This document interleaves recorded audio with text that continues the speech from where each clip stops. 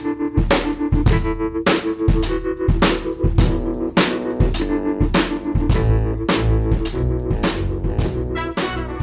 and welcome to Donkey Votes. This week I'm going to be leaving it all to James as he interviews British journalist and Daily Mail columnist Peter Hitchens on the back of a post that caused a bit of controversy in Ireland. So without further ado, I'll pass it over to James, but as usual, comments, questions, queries, donkeyvotes@gmail.com, on Twitter @donkeyvotes, and James, take it away. So, Peter Hitchens, thanks very much for coming onto the show today. We were motivated really to get in touch with you because of a recent blog post you had surrounding our new and much beloved Taoiseach Leo Varadkar, who was in Belfast at a Pride event among others. And you took issue certainly with a speech he made, and so just in case for anybody who hasn't seen your blog post, one sentence which stood out for me, which you say you had sympathy with his fears of a hard border between Northern Ireland and the rest of the island of Ireland, but it is a United Kingdom matter and one which we will decide. I do not think he ought to intervene in UK politics while on UK soil. Now, I mean, strictly speaking, you're quite right. This is of course true. We did renounce, in the Republic of Ireland, we renounced our territorial claim over Northern Ireland in 1998. But as part of that agreement, the agreement reached was that Northern Ireland would remain part of the United Kingdom until a majority of the people, both of Northern Ireland and of the Republic of Ireland, wished otherwise. So this kind of acknowledges really, I suppose, a special status for Northern Ireland, which no other part of the UK has, a kind of an asterisk, if you like, which gives another country, Ireland, a say in the future of the province. And it's probably hard to imagine an issue which will more clearly define maybe the future of Northern Ireland than Brexit. So where the Republic no longer has a claim of the territory, it certainly has a say of sorts. Would you not agree with that? Oh, completely. I mean, I regret it because I think the 1998 agreement was a mistake in many ways. I completely acknowledge it, and in fact, before I wrote the article, I consulted with what I have to call government sources in London, who made exactly the same point to me, and I had it very much in mind when I wrote the piece, which is why it contains important caveats. And for instance, I used the term on UK soil. I used the term in public, and I suggested that the matters such as this should be better handled in a more discreet way. My view is that, the title of the blog posting was "Would the Irish put up with being treated like this?" And I posited the possibility of a United Kingdom Prime Minister turning up in Dublin and making a speech at Trinity of a similar nature. Yes. Saying, for instance, that he or she believed that Ireland should leave the European Union, and then going on to intervene in the debate about abortion on the side of retaining the abortion laws. I think had a British Prime Minister done that in public in Trinity College Dublin, and indeed gone and visited the anti-abortion campaign and had supper with them, or whatever it is, there would have been considerable discontent in Ireland about it, probably quite a lot of criticism, with which I would sympathise, because I do not think that politicians should publicly engage in the politics of countries where they're not sovereign, nor should they appeal over the heads of the legitimate governments of those countries to the people of those countries.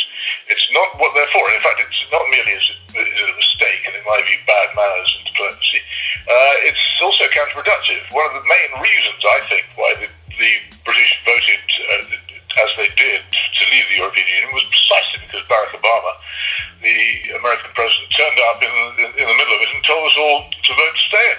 Yeah. And many people said, well, none of your business, matey. Yeah. I have to say, when he did that, I took no part in the referendum campaign, we'll come to that. Yeah. When he did that, I very much felt that the Leave campaign would probably benefit greatly from it. I still do think so. Sure. It just seems to me to be wrong. And as I say, Hitchens' second rule of politics is, in foreign policy, whenever you do something, always imagine it the other way round. And I think that Irish people who think that it's okay for the Taoiseach to turn up in Belfast and do this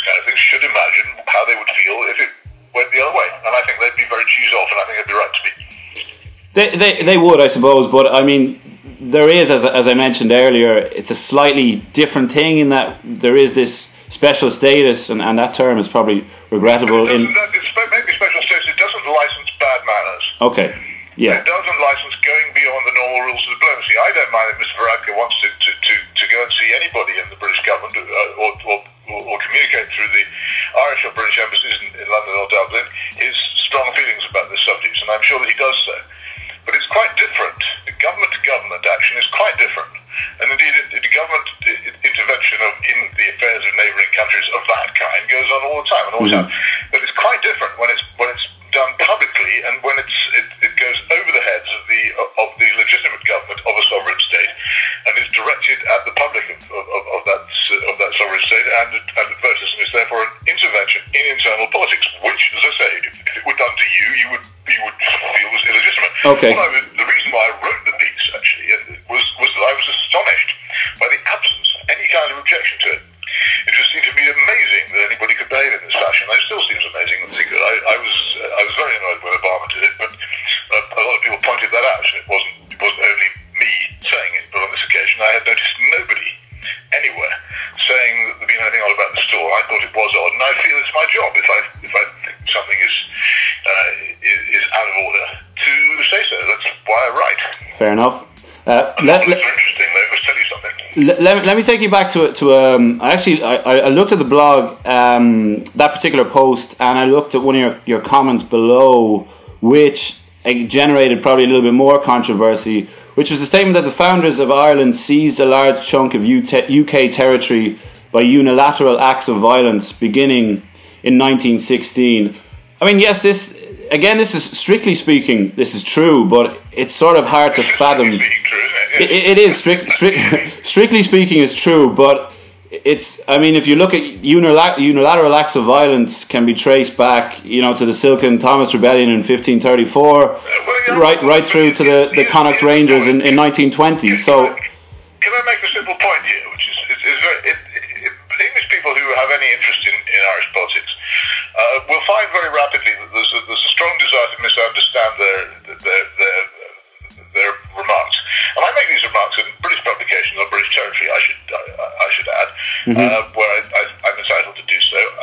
If I criticise, as I do, for instance, the surrender to the Irish Republican Army and its gangster violence, and indeed the parallel surrender to the gangster violence of these so-called loyalist criminals at the same time, I'm automatically assumed by almost but not almost everybody on the Irish nationalist side of the spectrum of being in favour of UVF-style politics, of hating Ireland and the Irish, of being some sort of Cromwellian enthusiast, of thinking the Croke Party was a good idea, and of being a keen supporter of the auxiliaries. Yeah. This is frankly rubbish. I hold none of these opinions. Well, I'm not saying that. I have very strong sympathy with the Irish nationalist cause. Sure. But I discriminate strongly between one view and another. Yeah. And if I get given propaganda slogans about Northern Ireland being an oppressive state and all the rest of it, by people who seem to be completely unaware of the existence of a minority in Ireland and a majority I happily accept the gerrymandered six counties of Northern Ireland, the majority there who do seem to me to deserve some consideration in any settlement of the matter, and who simply make it out to be a matter of violence and colonial conquest. Believe me, I sometimes feel it's necessary to respond by saying, actually, there's another way of looking at this, and let's not just assume that all the right is on one side, because it simply is not so. I very much regret the importation of large-scale violence into Ireland after a pretty long period, as it happens, of constitutionalism and peace. Not long enough, but pretty long, which began in 1916. And I think that it is a great pity. And one can attribute an awful lot of blame and an awful lot of directions over it. My personal regret, because it's my concern, is over the reprisals taken and the execution of the leaders of 1916. Sure, but it seems to me not merely to have been a crime, but also a mistake. A big mistake, but the fact is, if there had never been a 1916 rising, it's possible that we might have resolved the matter peacefully, which would have been a heck of a lot better than what happened. That is true. I don't like people killing. I don't like people killing people. I just dislike it intensely, and I just do feel that if people are going to start discussing about it, then sometimes it's not necessarily a good idea to lie down and say, oh, well, yes, of course, everything we did was wrong. Well, most of what we did was wrong at that time, though there were many people in the British politics of the late 19th and early 20th centuries who greatly sympathised with the Irish Home Rule campaign and wanted to support it and were frustrated by internal British politics. So it's not just some kind of brutal hatred on one side and saintly magnificence on the other. And let's get over that. The point, I think the point maybe a lot of people here would dispute because in a kind of a nuanced way, because strictly speaking it was UK territory, but it wasn't favoured. I mean, any time the Irish people were consulted, which was rarely, they favoured, for instance, Home Rule. And then because of the reprisals in 1916, certainly that moved the dial towards outright independence. Again, a British mistake. And I noticed on Twitter there was a lot of back and forth about this German issue and whether Germany supported the Rising. Now, I myself, I don't see why this is important to the Rising. I mean, I think you yourself have said that Britain should have stayed out of World War I and not opposed the Germans. Very much so, yes. So if Germany weren't, this kind of existential threat to European life and culture, why would Irish rebels not ally themselves with Germany? I personally, I'm not sure why everybody's getting worked up about this particular issue. I'll tell you one simple reason why. The nature of the involvement, and it's standard continental politics, and it was indulged in by Russia, Germany, Austria, Hungary a great deal, that you foment trouble inside the territories of your immediate neighbours. Mm-hmm. And this is what's been out. Also, it's been a pretty long-standing habit of European powers who are not getting on very well with Britain to find friends in Ireland whom they can support. And indeed, I don't think anyone will really deny that. Yes. And not just in Europe. I mean, we had Colonel Gaddafi, for goodness sake, getting involved at one stage with a shipload of weapons. And here we come back to the supposed SS Ode, or Ord, however you wish to pronounce it. It's technically, allegedly a Norwegian ship, actually the Seine Majesty's ship Libau, I think, German by ownership, pretending to be a Norwegian merchantman, which turned up the west coast of Ireland, containing 20,000 rifles and 1 million bullets and a few machine guns. And I don't think these were intended for peaceful purposes. Of course not. And I do believe that they had been sought by members of the Irish nationalists movement, and the Germans had supplied them. And I don't think that this is actually an unimportant feature of the history of the Rising, and the mention in the proclamation in 1916 of gallant allies, yes, clearly a reference to Germany as well. It wasn't just a straightforward Ireland versus Britain episode. It was an intervention by one foreign power intending to discomfort another. The Germans can't have imagined for a moment that even if those weapons had managed to get to land and been distributed, that they could have defeated the British army. Yes, but they were completely ineffective, though. Create circumstances in which Britain would be forced, as it felt that it was, to retaliate, as countries always do to rebellions in their territory. And I imagine the Germans hoped quite considerably that retaliation would lead on to something approaching civil war, and that's what they succeeded in doing. The German diplomacy had a lot of that kind of thing going on at the time. The Bolshevik Revolution, whose centenary we shall mark in November, was also obtained and created by German money, and openly so. Now no one even bothers to dispute it, and that was also a deliberate attempt to destroy the internal stability of an enemy war. And that's what they were doing. I think it's an important historical element, and people should be aware of it. But there are other people are going to go into this and say, well, it's all completely blameless. One can start discussing later episodes, but I think let's stick to the matter. What I said was absolutely true. That Germany did back actively with large numbers of effective weapons, did back the Easter Rising. Let's not forget it. And you may draw conclusions you like from that, but it's a fact. And what it makes me slightly dismayed is that so many people don't seem to know it. Yeah.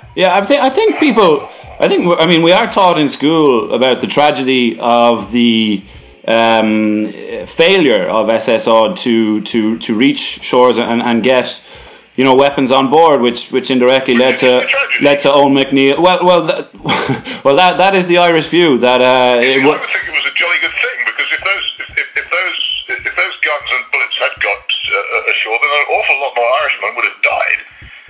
Yes. Well, no, that is true. But I mean, we're looking at it from the perspective of military success or not, and obviously. Well, I try to look at it from another perspective. I hate killing.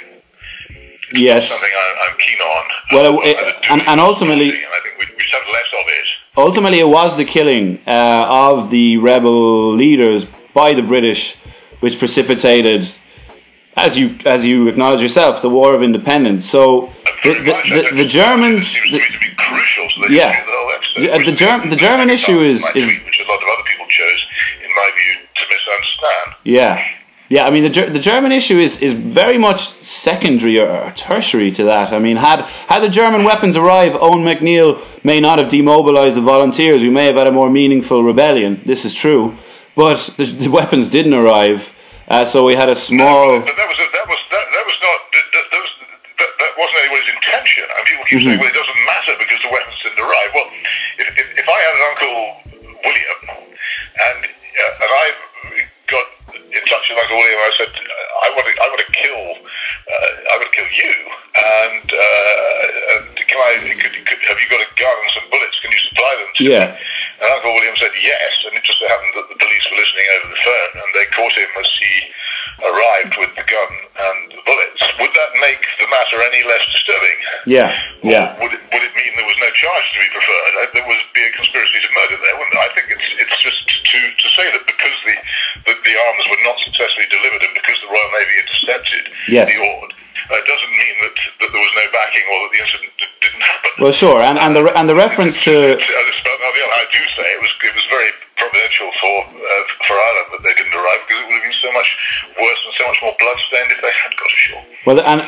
It's undeniable. The reference to gallant allies and the interception of SS Order are very well understood, at least by most people, as far as I understand it. I would hope so. Yeah, well, but overall, it's there's no harm, I suppose, bringing it up again. But it seems a more minor issue. But if I could take you then to fast forward a little bit to the Good Friday Agreement, which you have. Don't call it that. What would you prefer? You call it the Belfast Agreement if you because Good Friday is a very holy day in the Christian calendar, and it's not a day for peace. To be right to have its name applied to a rather sordid political agreement.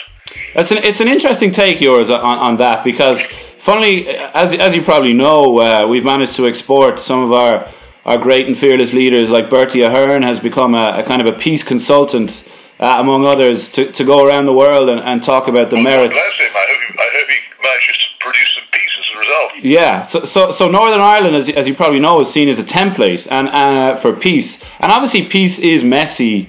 I've studied probably some conflicts in my undergraduate, and I can't think of any where there was kind of a satisfactory outcome which didn't involve significant and unpleasant compromise, as of course the Belfast / Good Friday Agreement did. So the alternative, it seems to me, was much worse than this agreement, and I haven't heard anything convincing that would suggest that maybe the British should have ramped up their military presence in order to bring it to a close. Well, let me suggest something to you in that case, if you're willing to listen. I am.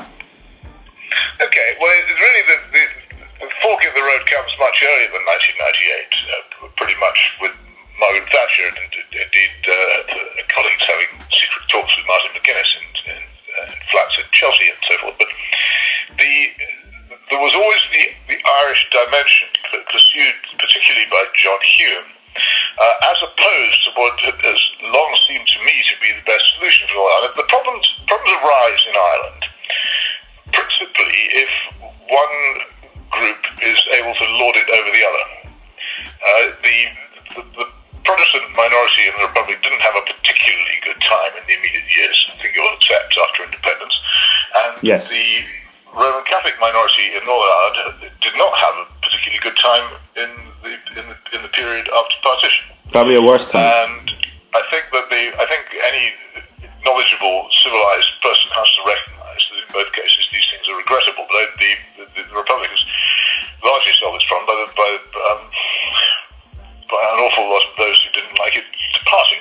But in Northern Ireland, we still have a substantial difficulty. There is a unionist, to use the technical term, body of people who don't want to be governed from Dublin, and a nationalist group of population who don't want to be governed from Stormont. And I sympathise with both, but I think that there is a way of dealing with this which would be better than the ultimate destination of the 1998 agreement, which is, as you well know, the reunification of the whole of Ireland under government from Dublin, which I think will probably turn out not to be a particularly successful arrangement when it comes. But I think what would have been better would have been for direct rule to have continued, and the great achievements of direct rule, particularly in ending or greatly diminishing discrimination in employment, housing, education, are constantly forgotten by people. But in fact, most of the British governing class were appalled when they discovered after 1969 just how bad these things were, and the existence of bodies such as the B specials. And an awful lot was done. Oh wait, they only discovered them then? To put them right. And I don't think that this possible, not solution, but possible amelioration of the situation has ever been given anything like enough credit. And I think that because people insist on making it an issue of borders and sovereignty, even though they know that it's bound to be incredibly difficult, especially with working classes, with working class unionists, to get them to accept being governed from Dublin. The persistence in believing that somehow or other this can be made to work seems to me to be asking for trouble. And when you say that the 1998 agreement has brought about peace, well, there are two answers to that. One is that a sort of peace, given unless you happen to live in one of those areas where the gangsters and killers who were let out of jail in large numbers on both sides and are now free to run their protection rackets and their smuggling rackets whenever else they do because nobody touches them. If you're not particularly bothered about having people in government who have been associated as apologists with as apologists for such behaviour, then that might be your idea of peace. It's not particularly mine, but okay, you might say that was defensible, but in the long run, let's say when eventually the referendum happens and Northern Ireland is transferred to Dublin government, how are the poor, embittered, unionist minority going to behave? And are you going to see, within 30 years, Irish troops on the Shankill Road? I detect. And what solution will be available after that? I just don't think anybody was thinking very hard. I think that the British government has for long seen Northern Ireland as a huge drain on the exchequer, political nuisance, finds unionism incomprehensible, has very little sympathy with it, and would gladly get out if it could, but there are domestic political reasons which make that complicated. And the British government longs to scuttle, as it scuttled from so many other places, leaving behind whatever problems are there for someone else to clear up. And the people who will be clearing it up will be the government in Dublin and the people of the United Ireland, which send the results. And I'm not sure that it's a wise direction. I remember being told again and again at the time, oh no, actually, people in the South are not at all keen on taking on Northern Ireland. But in fact, when the crucial political developments came about, which led to the agreement which will bring that about, there wasn't any hesitation or resistance to it in Dublin politics that I could see.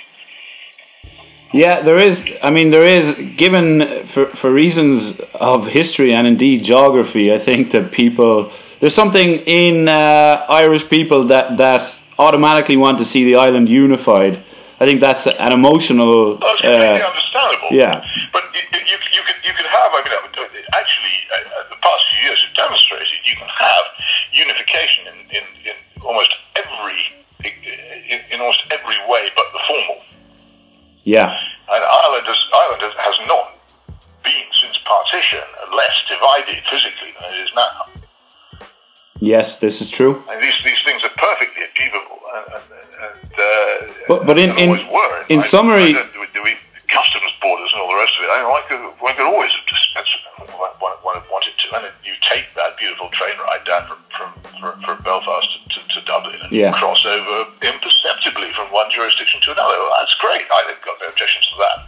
Well, that's that way, in my view. Let's hope it continues. But I mean, in summary, you think direct rule? One of the great journeys in the world. You think direct rule would have been a better option? I mean, I suppose. I think permanent direct rule and the as it were the defanging. I would the desectarianisation of Irish politics. I would have liked to have seen. I mean, I don't have all that much time for them, but in preference to what we have, I would have liked to have seen the growth of proper, as it were, conservative versus Labour politics in Northern Ireland instead of unionist versus nationalist. I think that everyone in Northern Ireland would be much better represented by a division of that kind rather than the national division. I wouldn't want to devolve anything in Northern Ireland above the level of a county council. Yeah. I don't think there should ever have been a Stormont Parliament. It was absolutely bound to be a sectarian Parliament. And I don't think the Assembly is ultimately sustainable, as we see now. It's very, very hard to sustain. It's everybody involved knows it's a temporary arrangement on the way to unification. I think, though, ultimately all these decisions were, to give Stormont its Parliament was a British decision. The gerrymandering, the B specials, you say they only knew in 1969. That doesn't really seem plausible. I mean, I know we don't have the same access to information as we do now, but... Excuse, as a matter of fact, it was a part of the US Kingdom that very few people visited or knew anything about. Yes. I remember the Burntollet episode and suddenly waking up during that. I was 18. Suddenly waking up during that and thinking, good heavens, what kind of place is this? Yeah. Well, it's long ignored. I mean, ideally we would have that left-right divide rather than Catholic, Protestant, nationalist, unionist. But we have to deal with. But we have to deal with what we have, and I mean, direct rule seems to me. You can change it though. What I'm saying is that there was more than one way out of the mess. And a way which might well have been preferable in the long run was ignored. So you agree with Michael Gove, I guess, on this? Not for reasons, but for emotional ones. You agree with Michael Gove, who wrote a piece shortly after the agreement where he called for more sustained, I think it was military presence there to as an alternative to this agreement to finally crush the oddly enough, I had an argument with Michael Gove after the agreement. At the time, as far as I can recall, he supported it, and I said to him that it was a mistake. And then he changed his mind. A bit after that, this pamphlet appeared, and I thought, good heavens, I've obviously changed his mind. But I don't think that, I'm afraid, I don't think that surrenders on the scale that Britain made in 1998 are reversible. Yes. I think it is one of those. An awful lot of political actions are irreversible, and this is one of the problems of politics. You can't do it again, and I have to accept, as a reasoning person, that this has happened. Mm-hmm. But I will not accept being told that it was some kind of heavenly, angelic piece of benevolence. I think it was a mistaken thing. We have to make the best of it. I long for this country to be on better terms with Ireland. Well. Was amazed, I have to say, at how little coverage the Queen's visit to the Republic received in Britain, because I thought it was absolutely astonishing event. It was certainly a big deal here. Optimistic one. Yeah, it was certainly a big deal here. But speaking of the Queen, quite rightly so, it was an enormous event. Let's move on to Brexit, because I'm conscious that I've taken quite a bit of your time already. I'm conscious of taking up quite a bit of yours. The Queen was reportedly in favour of Brexit, but that's neither here nor there. When I requested, she doesn't talk to me. Does she not? Did she at one point? Why would she? In the lead up to this, when I emailed you asking if you would speak to me today, you said you wouldn't mention the word Brexit, and you didn't. It makes me think of a rather nasty laxative breakfast cereal. Okay, that's as good a reason as any. And you didn't vote, even though you were one of the strongest, most long-standing critic of the UK's membership of the EU. Why? That's correct. How do you explain that? Well, because I think referenda are unconstitutional and very dangerous things. Interestingly enough, as I understand it, the Irish Constitution originally had very strong safeguards for the conduct of referendums, and I believe these have been weakened. I think they were possibly bearable under such circumstances, but generally they're an opportunity for mountebanks. Yes. An awful lot of the restraints which are on public debate, which are present in general elections, are absent. And also, in our system, which is, I know yours is too, but in the British system, which is fundamentally based upon parliamentary sovereignty, to create an alternative source of legitimacy for policy is very dangerous. The huge political mess in which the United Kingdom has found itself ever since the referendum is completely predictable in that we are in a mess, a crisis. I couldn't tell you exactly what form it would take, but there was always going to be a crisis. It's not. It's like trying to run something on the wrong voltage. You can't do referenda in parliamentary systems, even if they were a good idea in the first place, which I don't actually believe they are. And you know which is the one major European country which doesn't hold them? Is Germany? Do you know? Germany? Correct. Yeah. Yeah, because they have a lot of experience with referenda in a recent period of their history, and they're not having any more. Thank you very much. They know that they're far too open to manipulation. Yeah, it's. I actually would agree with you on that. I think the referenda experience here has been quite divisive, quite childish, frankly, and has not, contrary to popular opinion, has actually weakened public discourse, in my view. But that's definitely a minority view. I'd agree with you. Also, they've got less fair.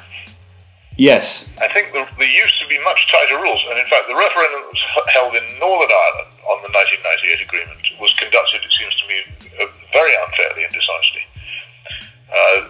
Intervention of rock stars and Mr. Blair's promise of violence being completely given up before Sinn Féin went into government and stuff like that, which was simply not sustainable. Mm. So I think a lot of one of the reasons for the collapse of the Ulster-Unionists and the growth of the DUP is a growing feeling among the Unionists of Northern Ireland. They were cheated in 1998 and sold something which wasn't as it appeared to be. I mean, if they'd actually read the small print of the thing, which very few people have done, they'd have realised what was going on. But yeah. Most people don't. I always remember the night of its conclusion, and everyone was rhapsodising about it except me. And I rang up an official in the British government on a suspicion that I had, because I was thinking of 1921. I rang up and I said, "Who signed it?" And he said, "What do you mean who signed it?" I said, "Well, just one simple question. Did anyone from Sinn Féin sign it?" And the answer came back, "No, they didn't. The only signatories were the British and Irish governments." And I was so completely unsurprised. I thought that tells you a lot of what you need to know about this event. And you think that's significant because Sinn Féin did not... Significant because, of course, those who signed in 1921, wherever else, was reviled, weren't they? Yes, this is true.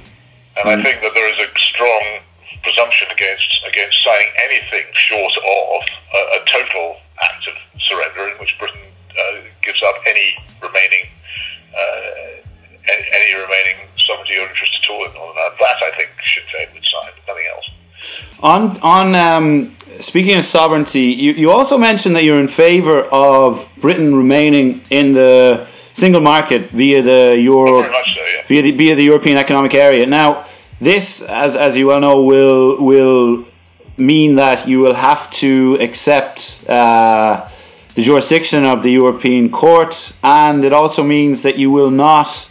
And I don't believe this was your major issue in wanting to leave the European Union, but certainly it seems to me it was a very important issue for a large majority of those that voted in favour of Brexit, and that was control over Britain's borders, which No, you're not quite correct about either of those, really. I mean, there's a limited indirect jurisdiction of the European Court, such as Norway, which is in roughly the position where I would want us to be, has to accept, but not direct jurisdiction of the European Court of Justice in Luxembourg over most Norwegian or British matters.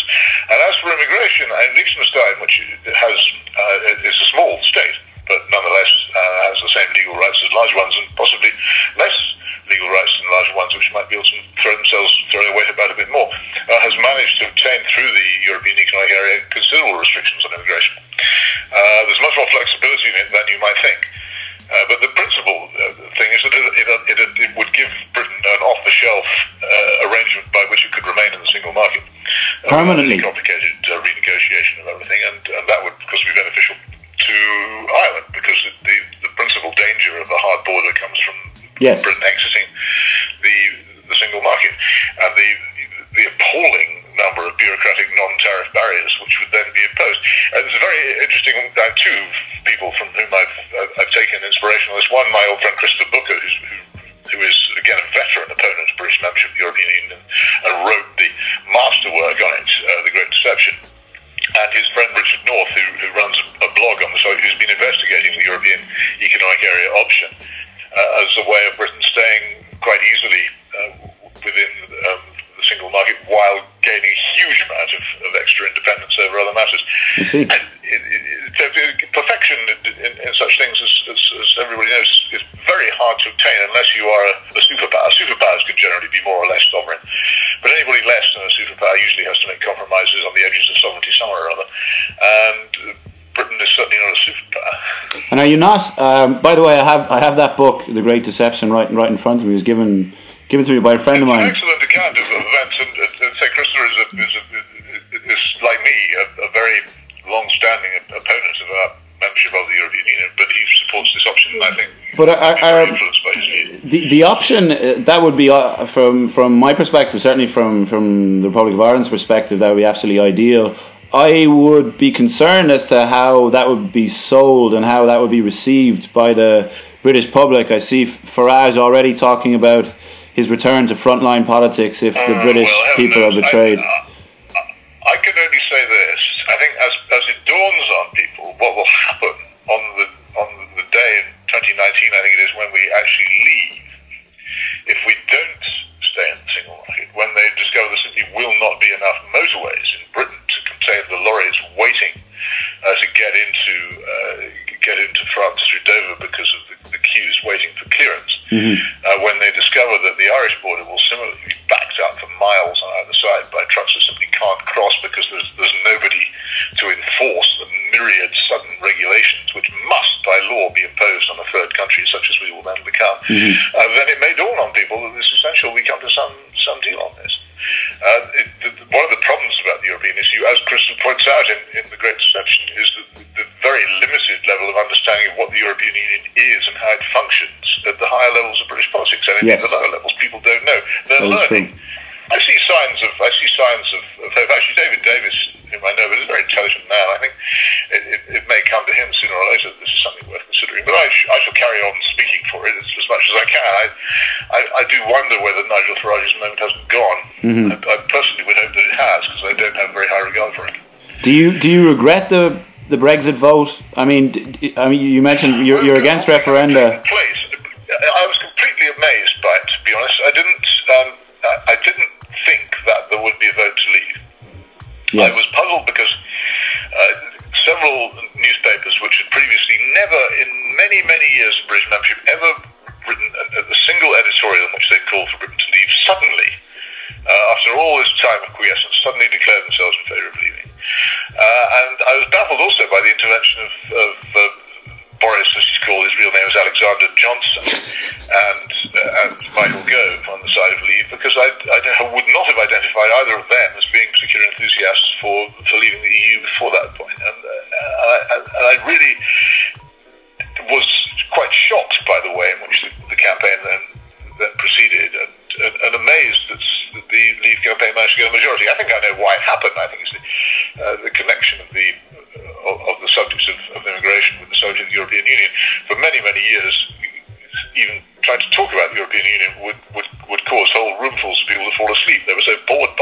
Yes. But once the issue of immigration, which is very, very strong, particularly oddly enough among Labour voters, was connected with the European Union membership, then that, I think, was what did it. And I was surprised by that. I don't claim to have predicted it at all. I was surprised by that. I did discover it halfway through the campaign and did predict it after that. But do you feel Britain is more? Do you feel it's more divided? Obviously, the very sad murder of Joe Cox, and there seems to be a coarsening of the debate. It was already coarse, but it seems to me to have gotten worse. Can that be attributed to this, or do you think that's just the way I things? think certainly there is a coarsening in British political life following this, and people are much less inclined to listen to each other or be patient with each other or to treat each other as fellow countrymen than they were. I do have a sense of danger in this, that we may be becoming too divided to reconcile, and it scares me. Because, as I say, I really don't like people killing each other. Sure, and speaking of coursing, there was one other issue I wanted to ask you about, but whether you have a view on it or not is another question. I don't know if you've been following the Kevin Myers incident here in Ireland. He was obviously very, very well known this side of the Irish Sea, much better known now on your side. Pretty well known over here too. He is now, certainly. What did you make of all of this? It's very distressing I had some regard to Kevin Myers. I thought that the work that he did in trying to overturn the injustice done, for instance, to Irish war veterans was to his credit. It was. But I was astonished to discover that he was able to write this nonsense, and amazed. Anyone should have not said to him, "Kevin, you can't say that." But there it was, and so they printed it, and he's now ruined, and it's all very sad and it's very distressing. Anyone can still think after the rather stringent education we had about the consequences of such thinking, anyone can still think like that. But there it is. If he'd said it in 1936, he could probably have got away with it. And I said, yes, quite. But I think you can't talk like that anymore. The world is irrevocably changed in that subject. The world has changed. Ever again be discussed in such a fashion. It's a pity, but it's what more can one say, really? Well, that's it. Well, Peter Hitchens, thank you so much for your time today, and we will be closely following your blog to see what section of the Irish population you can whip up into a frenzy next. I have no desire to whip people up into a frenzy. My only hope is to educate. I'm sorry that there is still so much suspicion across the Irish Sea that people will automatically assume that any English or British discussion of Ireland is based upon a hostility, which in my case is absolutely not. Well, thank you very much.